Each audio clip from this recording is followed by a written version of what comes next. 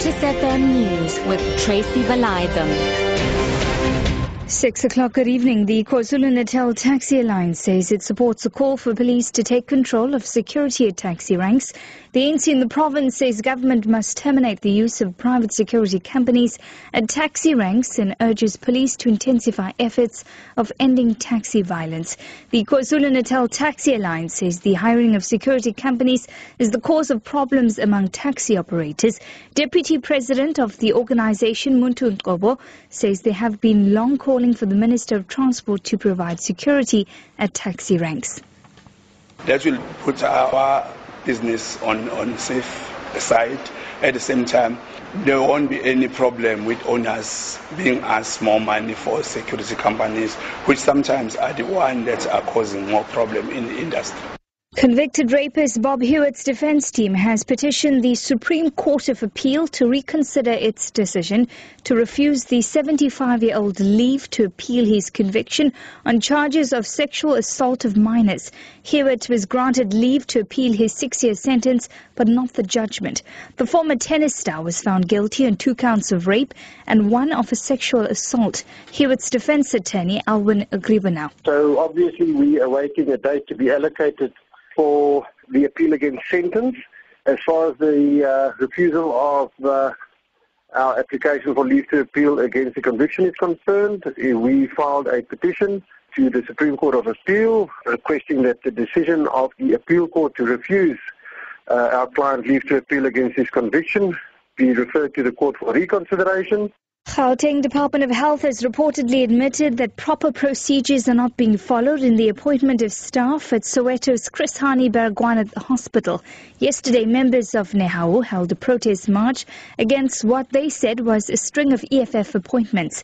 They accused the management of hiring 147 EFF members without following proper procedures. Gauteng Health spokesperson Steve Mabona. We can confirm that we did receive demands from Labour that there were irregularities in the appointment of employees at Para.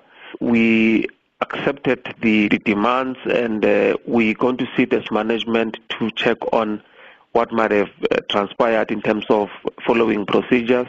But on the party politics, we cannot confirm. The ANC Youth League has vowed to lobby the ruling party to scrap e-tolling. The pay-user system has been loudly rejected by motorists in Gauteng who continue to dodge payments despite massive discounts announced earlier this year. ANC Youth League Secretary General Njabulo Nzuza. Our plight is not based on electioneering or based on campaigns. It's about the people. If the people say they do not want e-tolls, it is our duty as the ANC Youth League to go and lobby the ANC and say, ANC, you are an organization of the people. You are a caring organization. You must listen to people when they talk. It's not that it's informed by upcoming elections and so on and so on. And finally, to wrap up this evening, KwaZulu-Natal MEC for Human Settlement and Public Works, Ravi Pillay, says he wants young people to emerge from the department's programs feeling empowered and able to find permanent jobs. He says the youth from impoverished communities in the province's 61 municipalities who take part in the expanded Public Works program have the opportunity to grow and develop their skills.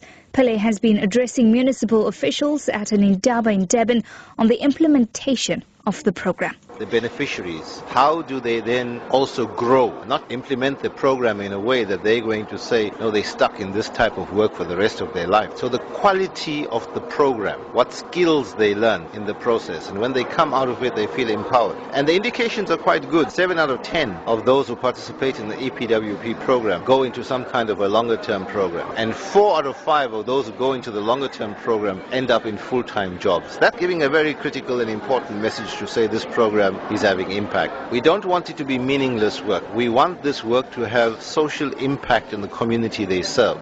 Your top story at 6, the KwaZulu-Natal Taxi Alliance says it supports a call for police to take control of security at taxi ranks. For Lotus FM News, I'm Tracy Valaydham. I'll be back with headlines at 6:30.